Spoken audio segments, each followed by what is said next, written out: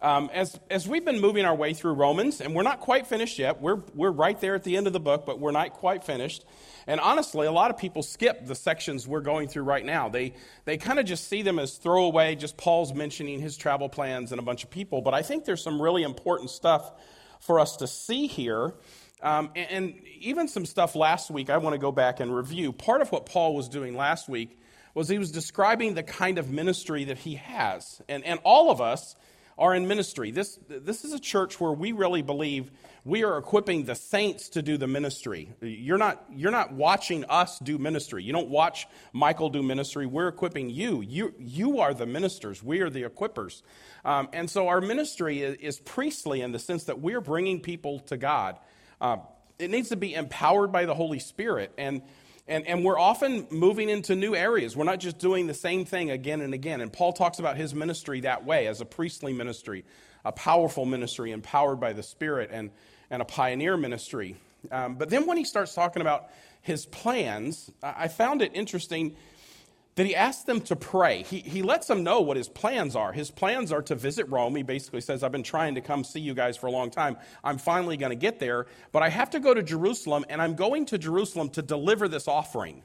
He's been collecting the offering on some of his other missionary trips. He is headed to Jerusalem to this very Jewish church to let them know the Gentile churches are in partnership with you, which is an important message for the book of Romans, too. The church at Rome needed to see that unity of Jews and Gentiles. He's going to go to Jerusalem, deliver that offering, and then he's going to go through Rome on his way to Spain.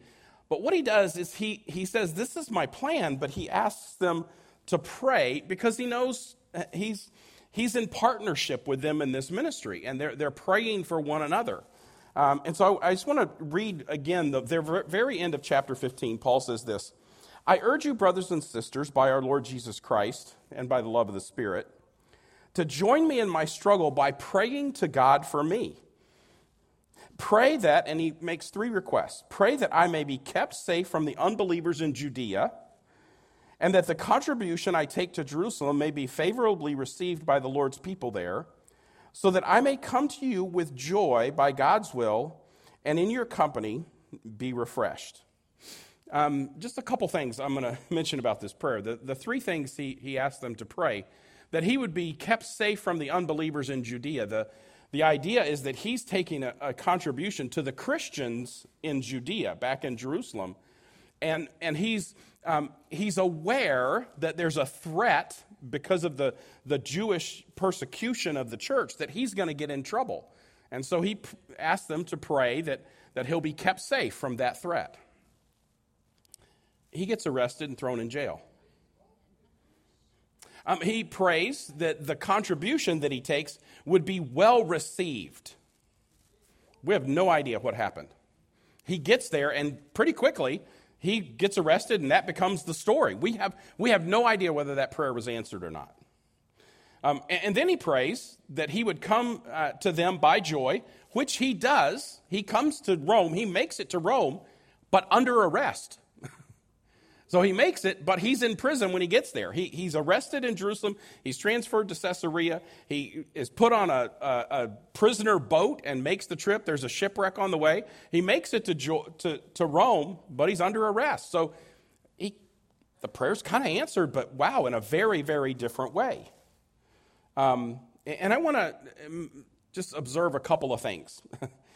First of all, we need to be getting other people to join us in prayer. Even if you're an apostle, you need other people to pray for you. And so, that connection card that we have where you can submit your prayer requests, I want to encourage you to use it.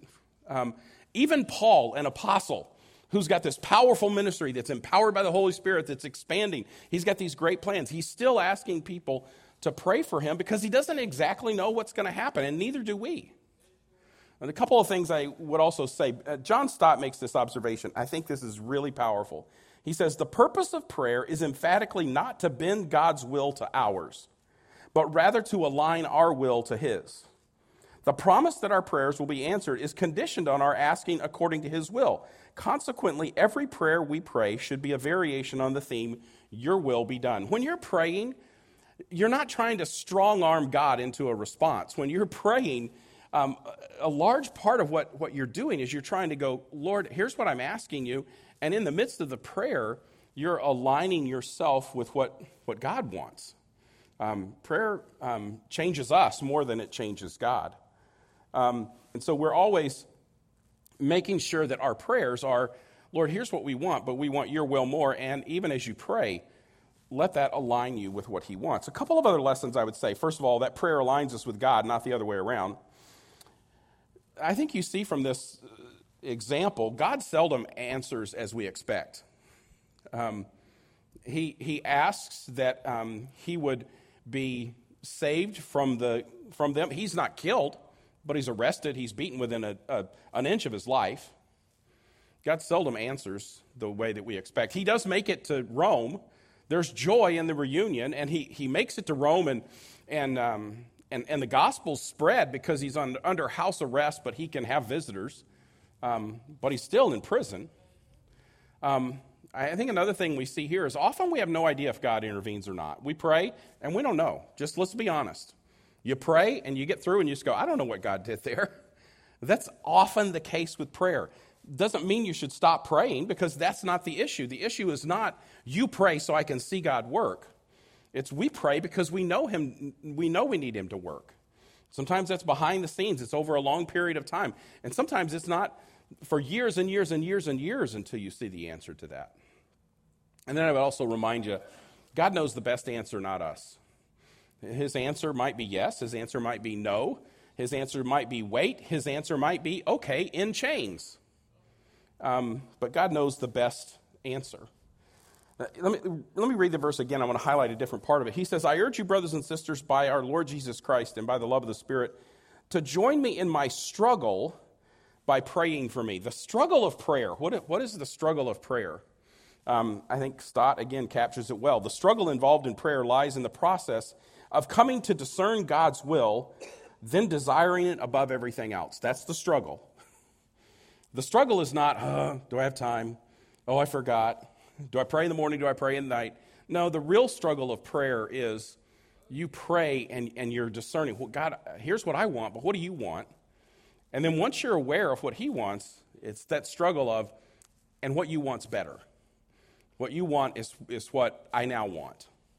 That's the struggle of prayer. So I would encourage you, struggle in prayer. Ask people for prayer. Get a community that prays. Turn in prayer requests here.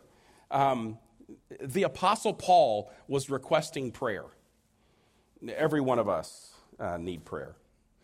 That's kind of the end of chapter 15, where Paul introduces his plans, asks them to pray for him. Now we're getting into chapter 16 again, and almost exclusively this is thrown away by people, except maybe the last verses, which we'll deal with next week. Excuse me. What Paul's going to do in this verses we're going to cover today is he's going to talk about people. He's going to mention a bunch of names. I'm going to have to try and pronounce them in front of you. He's going to mention the people that he knows in Rome. He's in Corinth writing this letter to Rome. He's going to mention the people he knows there. Then he's going to say there are some people who are not our friends. They're false teachers. Pay attention to them. And then he's going to say, and some of my friends here in Corinth, they're sending their greetings to you. That's kind of the movement.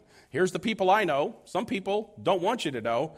And here's the people who are with me who are sending their greetings to you. I've got a number of resources out there. One just about successful ministry and this whole idea of partnership and working together, needing other people in your ministry. Doug Moo's got another one about false teachers and how we need to be discerning about false teachers. And then two by Chuck Swindoll on just this idea of community and caring for one another. Paul's obviously a part, and you're going to see today, a part of a caring community that works together. I call this section Networking with a Purpose.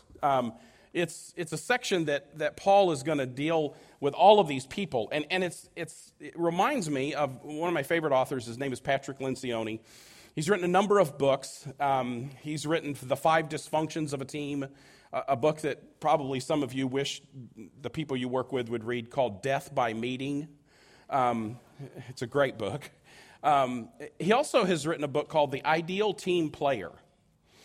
All of his books kind of follow the same format. I mean, he creates this narrative for the first part of the book of here's a story in which they discover these principles, and then in the second half of the book, he talks about the principles. Well, in The Ideal Team Player, this business is growing, and it's turned over to somebody else, and they have to grow the team, and they're trying to figure out how to hire the right people for the team, and as they're hiring people, they kind of intuitively know this wasn't a good hire. This was a good hire. This person's a good team player. This one's not. This one gonna squeak along, take a lot of work. This person's gonna flourish. And they kind of intuitively know this, but they have to come up with some principles for it.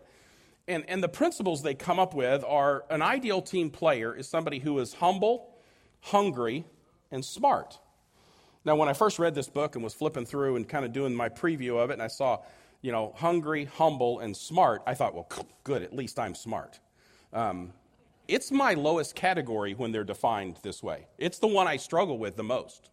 Let me define them for you. If you're on a team, and we are on a team, by the way, this is not if you are part of the team of the ministry of the gospel. No, we're in this together. That's this. The whole book of Romans is we're in this together. We're united. We may have a lot of different opinions on a lot of different things, but the gospel unites us. We're in this together. And we need to have people who on our team are humble.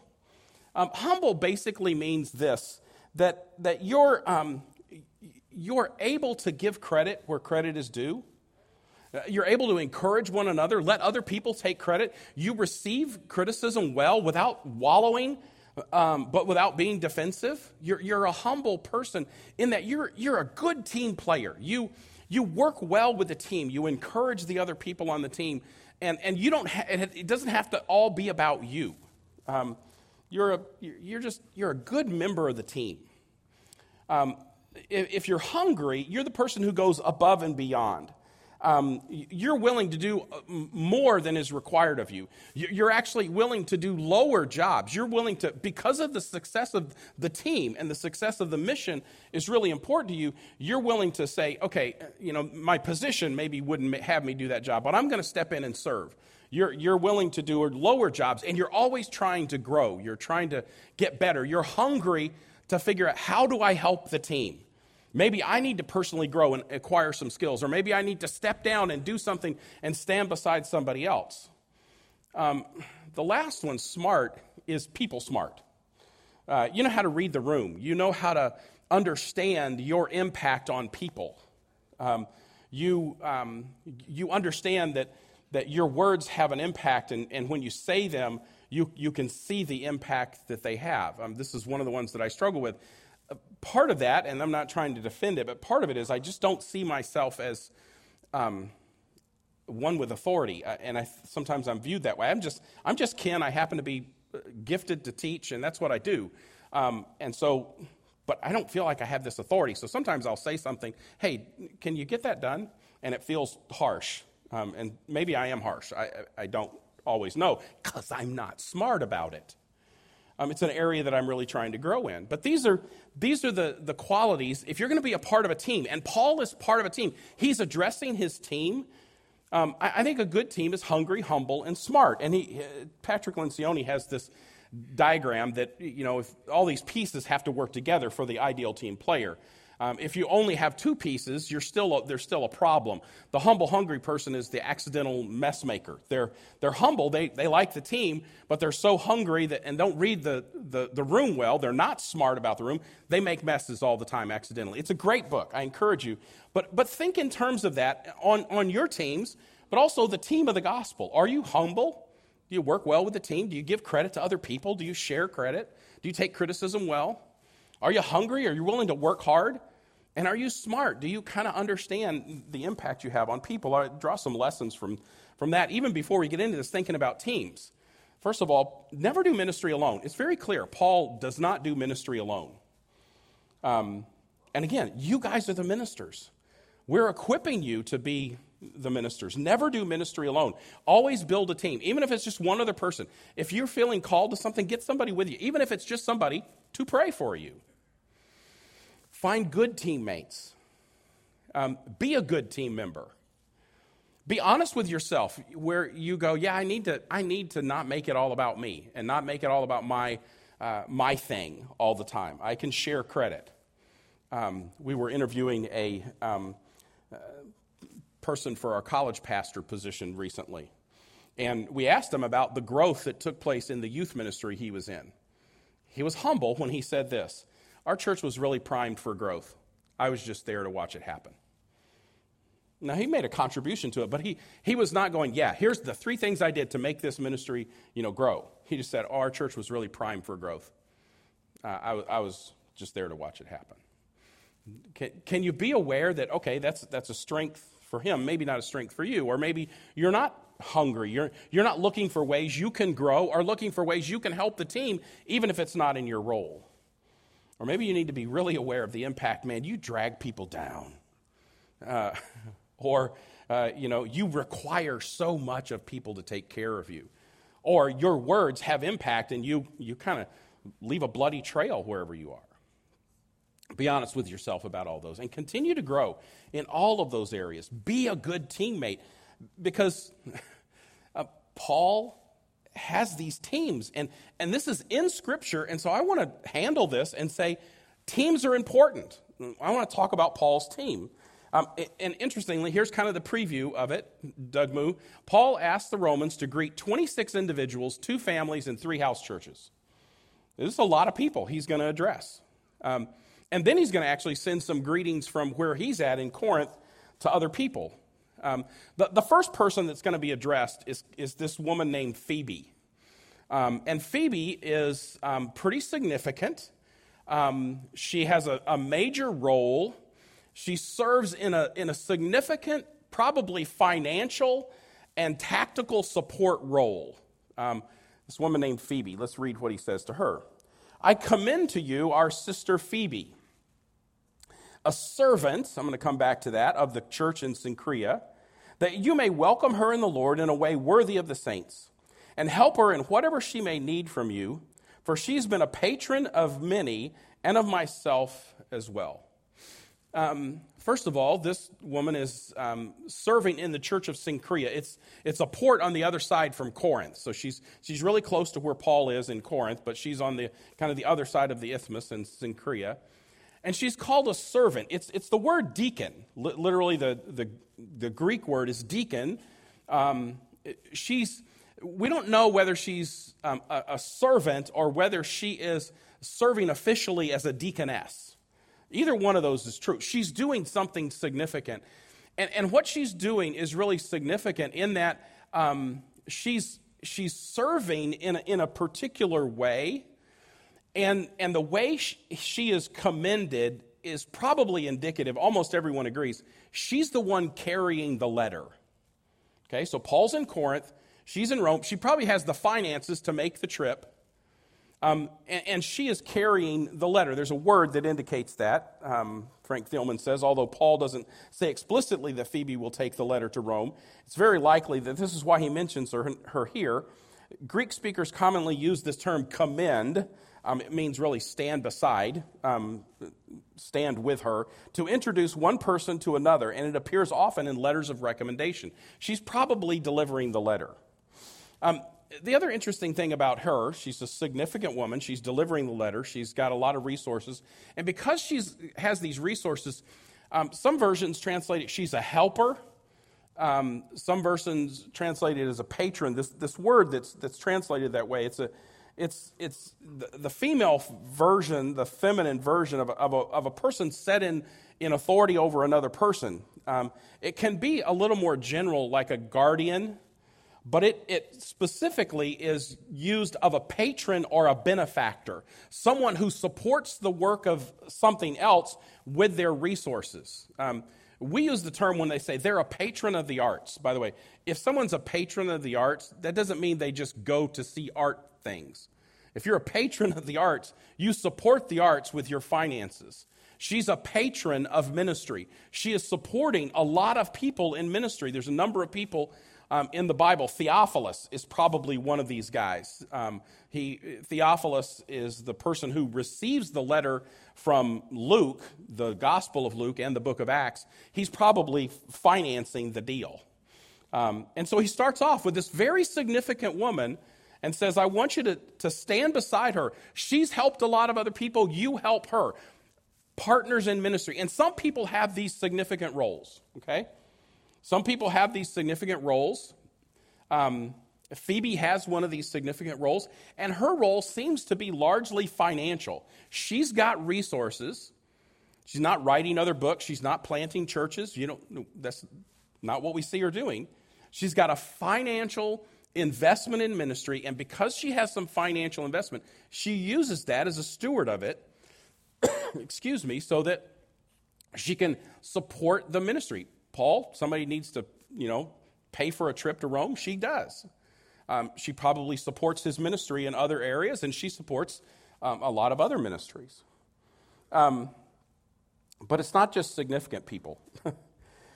He now is going to greet a lot of people. Again, the list is 26 different people, 2 households, 3 house churches. And everybody can and should make a contribution to the progress of the gospel. You don't have to be a Phoebe. You may be sitting there just going, I don't got money. I can't do that. I can't, be the person who's the patron of the church, who's really keeping it afloat. That's okay. A lot of other roles. And some of these roles, we don't even know what they did. Honestly, we just know they're involved. They're on the team. So here's a few observations about all these people we're going to see in just a minute. Would you hand me that water bottle? A few observations. Paul knew most of these guys, but not all of them. Thanks, Andy. Paul knew most of these people, but obviously he doesn't know all of them. He says specific things about some of them. There are a lot of women on the list with significant responsibilities, not just Phoebe. Many are listed as kind of special assistants. They are very, very close to Paul and have assisted Paul in some great ways. The list includes Latin, Greek, and Roman names. And I know for us, we've translated them all into English names for the most part. But the names in the original are Latin, Greek, and Roman. And it indicates there's a lot of diversity among this group. There are some house churches that are greeted.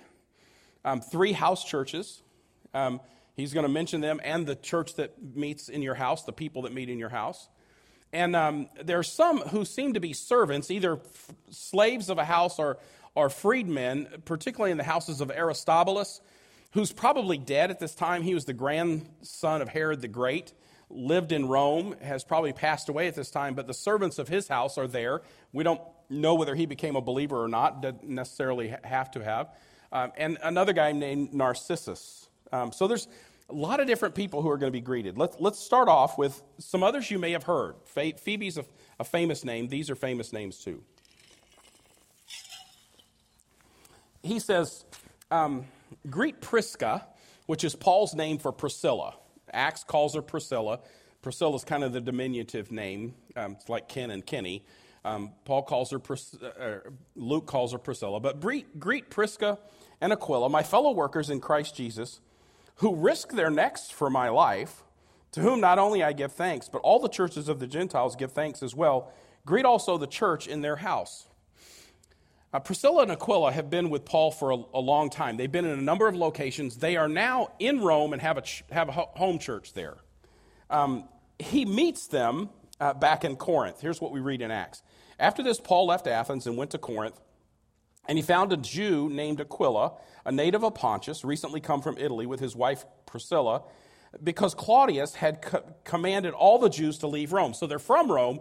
They had to leave when Claudius expelled the Jews from Rome because there was conflict among the Jews, probably because of Christ. And he went to see them, and because he was of the same trade, he stayed with them and worked with them, for they were tent makers by trade. And he reasoned in the synagogue every Sabbath and tried to persuade Jews and Greeks. So he meets them in Corinth. They're tent makers. They have this in common. They're from Rome. But he meets them in Corinth. We keep reading, and it says this. After this, Paul stayed many days longer and then took leave of the brothers from Corinth and set sail for Syria, and with him Priscilla and Aquila. So now he's going to take them with him as partners. They're going to end up in Ephesus. When they're in Ephesus, we read this in Acts. Now a Jew named Apollos, a native of Alexandria, came to Ephesus. He was an eloquent man, competent in the Scriptures. He'd been instructed in the way of the Lord, and being fervent in spirit, he spoke and taught accurately the things concerning Jesus, though he knew only the baptism of John. He began to speak boldly in the synagogue, but when Priscilla and Aquila heard him, they took him aside and explained to him the way of God more accurately. They helped equip this guy. Guy knew the Old Testament. He knew that John said the Messiah was there, but then they took and they expanded that. They said, hey, let me show you how this all fits together. And at this point, it's now Priscilla and Aquila. Priscilla seems to be taking the lead as the one who is instructing. Paul is going to greet them a number of other times. When he's at Corinth, he says, the churches of Asia send you greeting. Aquila and Prisca, together with the church in their house, send you hearty greetings in the Lord. So this is when Paul is in Ephesus, and now he is writing to the church at Corinth, and Priscilla and Aquila are with him. These guys traveled with him. At the end of his life, 2 Timothy, last book Paul writes, at the end of his life, he's concerned about them. Greet Prisca and Aquila in the household of Onesiphorus. They were lifelong partners for Paul. Paul had lifelong partners. He knew he could take them with him, and he could leave them in places and put them in charge of things.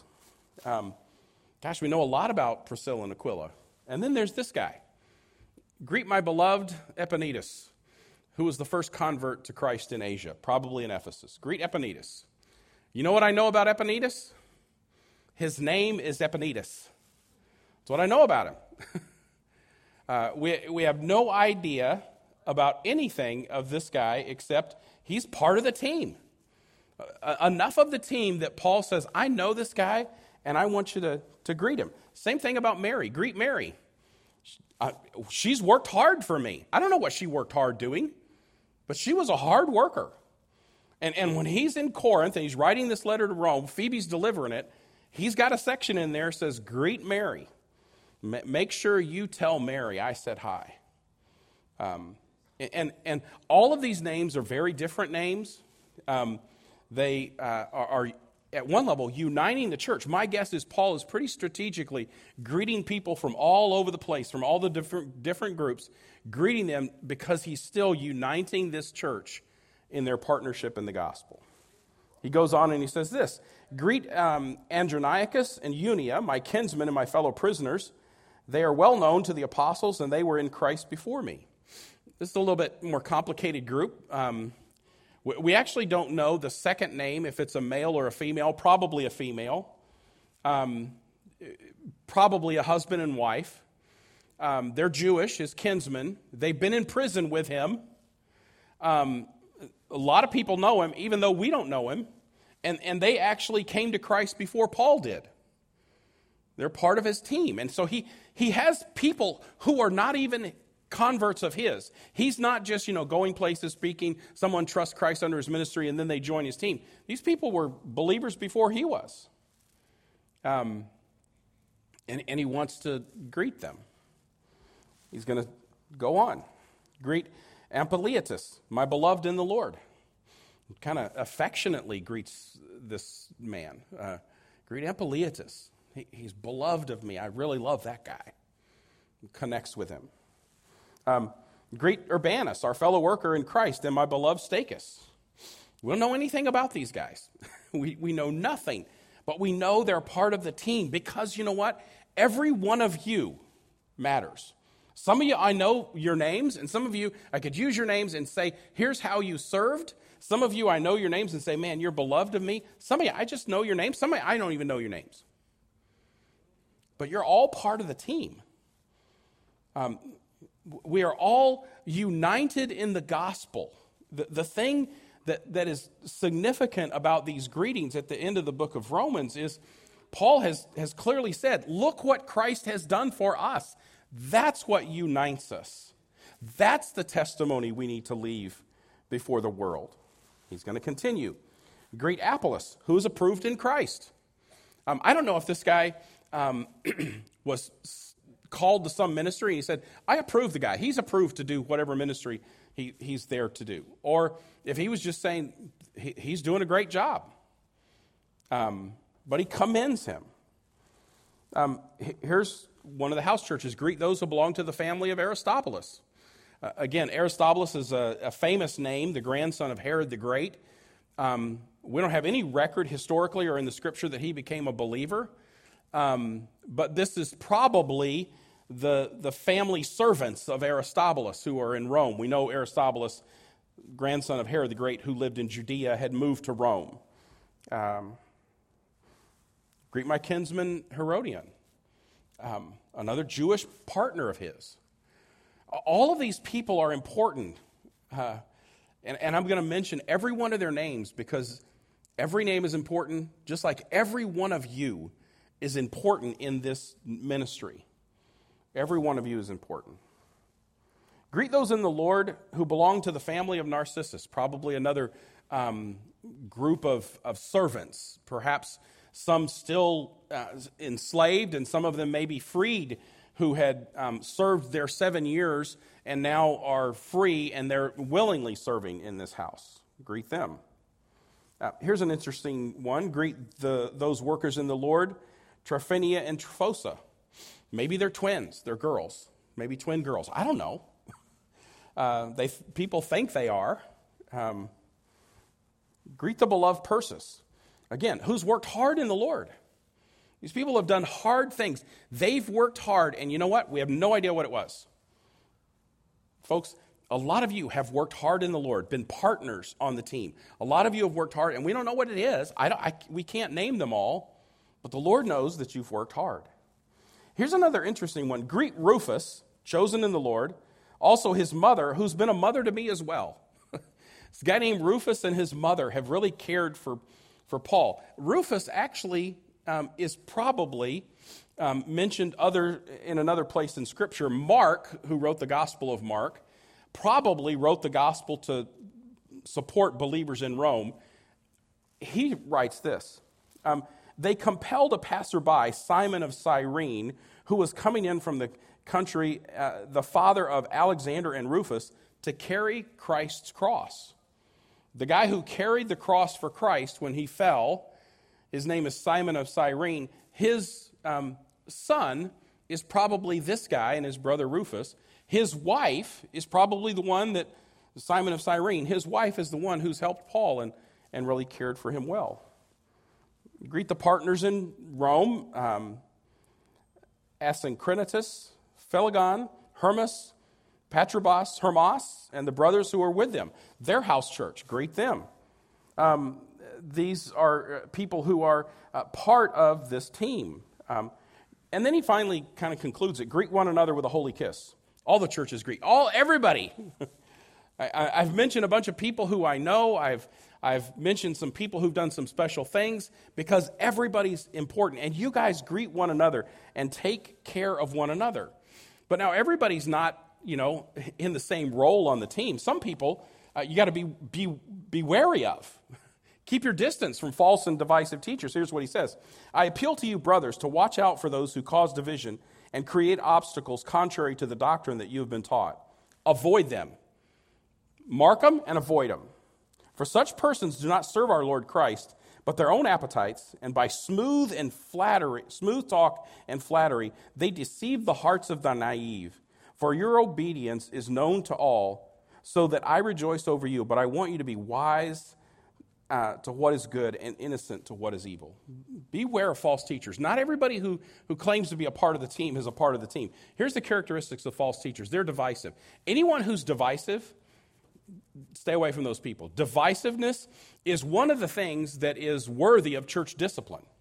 Divisiveness, stay away from divisive people. People who are teaching unbiblical things.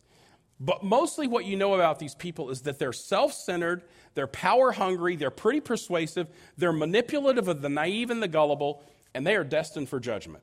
Mark them, stay away from them. By the way, they're all around the place. One of the blessings of being able to broadcast is the fact that there's some good stuff out there, and then there's a lot of this stuff out there. So be careful.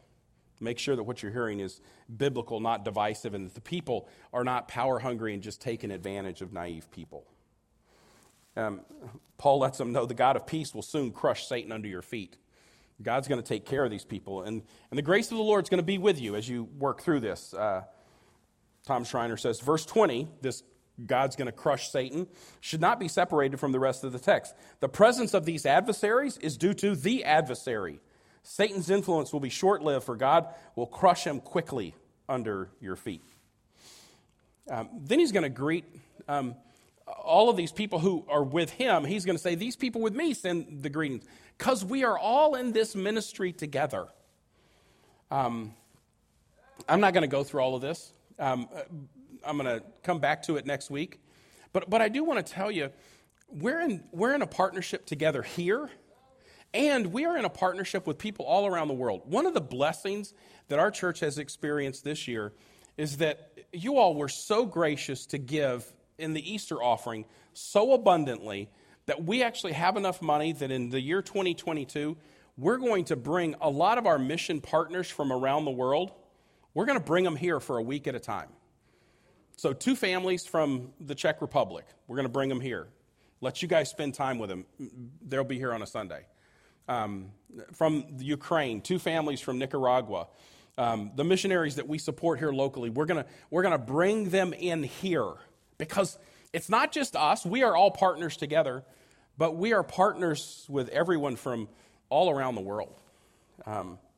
And this is what we have been called to do. We've been called to partner with one another. And so we need to remember that as we are called to partner with one another, let's be team players in that. Be a good team player. Be humble. Don't make sure it's all about you. Make sure it's all about the mission and the team. Be humble. Be hungry. Look for places where you can serve. Be a good team player. Look for places where you can step in, even if it's something you might consider beneath you. And keep growing. Keep learning and understand the impact you have on people. Sometimes it's just the impact of not being there. It's the impact of your words. It's the impact of your presence. It's the impact of just stopping to pray for somebody. And make sure that you're in a strategic community. You've developed a community around you that is just supporting you as a human, but is supporting you in the ministry that you have to walk with the Lord. They're supporting your walk with the Lord. And again, in the context of what Paul is doing here in Romans, a team that is united around the gospel, not around our political opinions, not around our personal agendas, but is united around getting the gospel disseminated across the rooms that we're in, across the streets where we live, and across the globe. And we need to be in partnership with that. And you know what? Satan wants to divide all of that. He wants to mess it up. And one of the biggest ways he does that is with divisiveness and breaking apart teams. And when a church falls apart, not only does the work suffer, but the reputation of Christ's work suffers. And so it's important for us to recognize we all have a part. We are all part of the team. And everybody's presence and work and ministry is valuable. We need to be a part of this team together to advance the gospel for the glory of God.